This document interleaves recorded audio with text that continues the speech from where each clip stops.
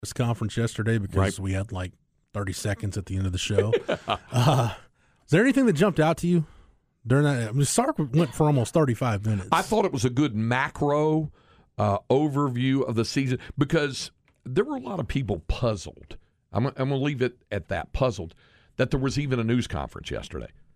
You know, it's like, okay, regular season is over. Yeah, there'll be a bowl game, and so there's bowl press conference stuff to come, but why is there one? Remember, he did one last year, and they said, well, yeah, because the season was over at 5-7.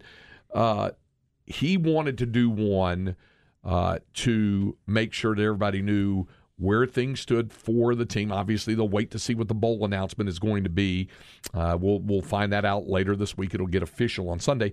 But I think he just wanted to make sure that for those who had questions in wrapping up the regular season, here's where he stood. And I thought that was a really good macro presentation of all of it. Yeah, covered a lot of bases talking about everything from NIL to the portal to answering questions about Xavier Worthy. There was some stuff about him that popped up. We just played, or in the first hour, played that Bijan and Jalen Ford cut. Practices as they related, as you brought up yesterday, about the bowl. How much was all encompassing about the season, and how much of it was bowl specific? He said, what, first 5 practices are kind of be like a mini spring? He said the first half. Of spring practice. The first half of the bowl practices will be kind of a spring ball. He said spring ball mentality. Yeah, they'll have with those, and that kind of bled into some of the stuff I asked about player development and some of those young guys. And I appreciated the answer. He said, "Look, it's tough to tell."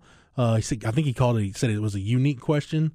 He said it's just tough to tell during the season. You know, some of those developmental guys how much better they're getting. But he did mention during the bye week, you know, like a guy like Malik Murphy, a guy like Jaden Blue. Once he got to see some of those guys, Jere Bledsoe's a guy he's talked a lot about. And then there's been, you know, like a Terrence Brooks that kind of got thrown into the fire late in the year when Deshaun Jameson got hurt. You bring up Swanson. I hadn't heard his name in months. Zach Swanson, yeah, is another one. And this 2022 class that they signed is more than just those offensive linemen. And this is a talented class, and we've gotten to see some of those guys. I mean, even on offense, we've seen a little bit of Savion Red, a little bit of Brendan Thompson. So I think that this staff is really excited about that class, that first full cycle for Sark and company. And I think, too, Craig, what's interesting, I think what's going to be top of mind for a lot of people, because the 2023 class in terms of the high school kids, it's almost done. I think they've got a few spots left, but I hate using this term because I feel like I overuse it, and it is overused. They do want to keep some of their powder dry for the transfer portal. And I think, you know, you're going to have hits and you're going to have misses in the portal. But, you know, you take a look at a guy like Ryan Watts. Like, Ryan Watts has been a tremendous addition for this program out of the transfer portal.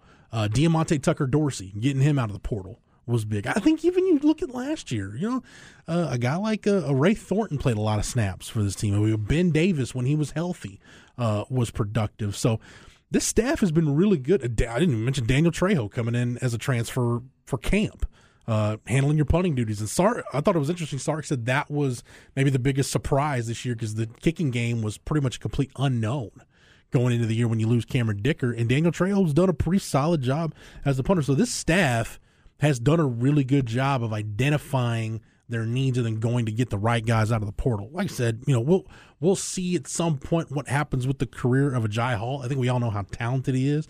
I don't know, we didn't talk about it yesterday, but, you know, got the news over the weekend that Jaleel Billingsley is no longer with the program, so that one looks like it's not going to work out. But, you know, like I said, you have hits and misses out of the portal, but I think the transfer portal, not just the guys on the – and Sark talked about this too – it's kind of an NFL-type situation like when you hit free agency, right? You've got to evaluate your own roster. You know you're going to have some guys transfer out, and then you're going to have to fill those spots with some guys that you take from the portal. So it's fascinating. The transfer portal, I can't talk about it enough, Craig, because everything we've heard from college coaches, all our sources within the 24/7 Sports Network, college coaches across the country are preparing for this to just be a complete wheels off next few weeks once the portal opens on December 5th. I know they're expecting fires, floods, dogs and cats laying down together. When you think of the first day of like NFL or NBA free agency, that's really what December 5th is going to be for college football. If you've ever seen the movie Trading Places,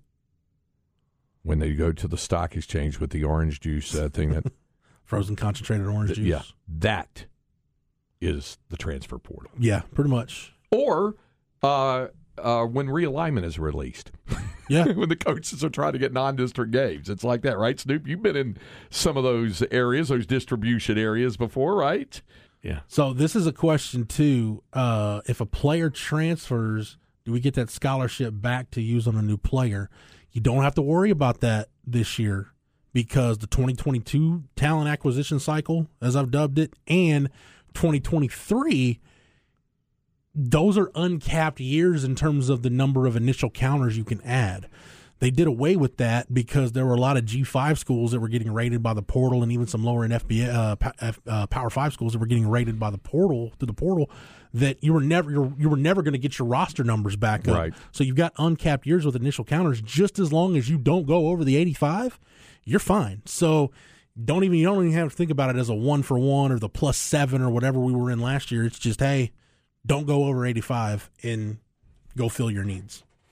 All right, we'll be back to wrap up today's edition of Light the Tower on the Horn.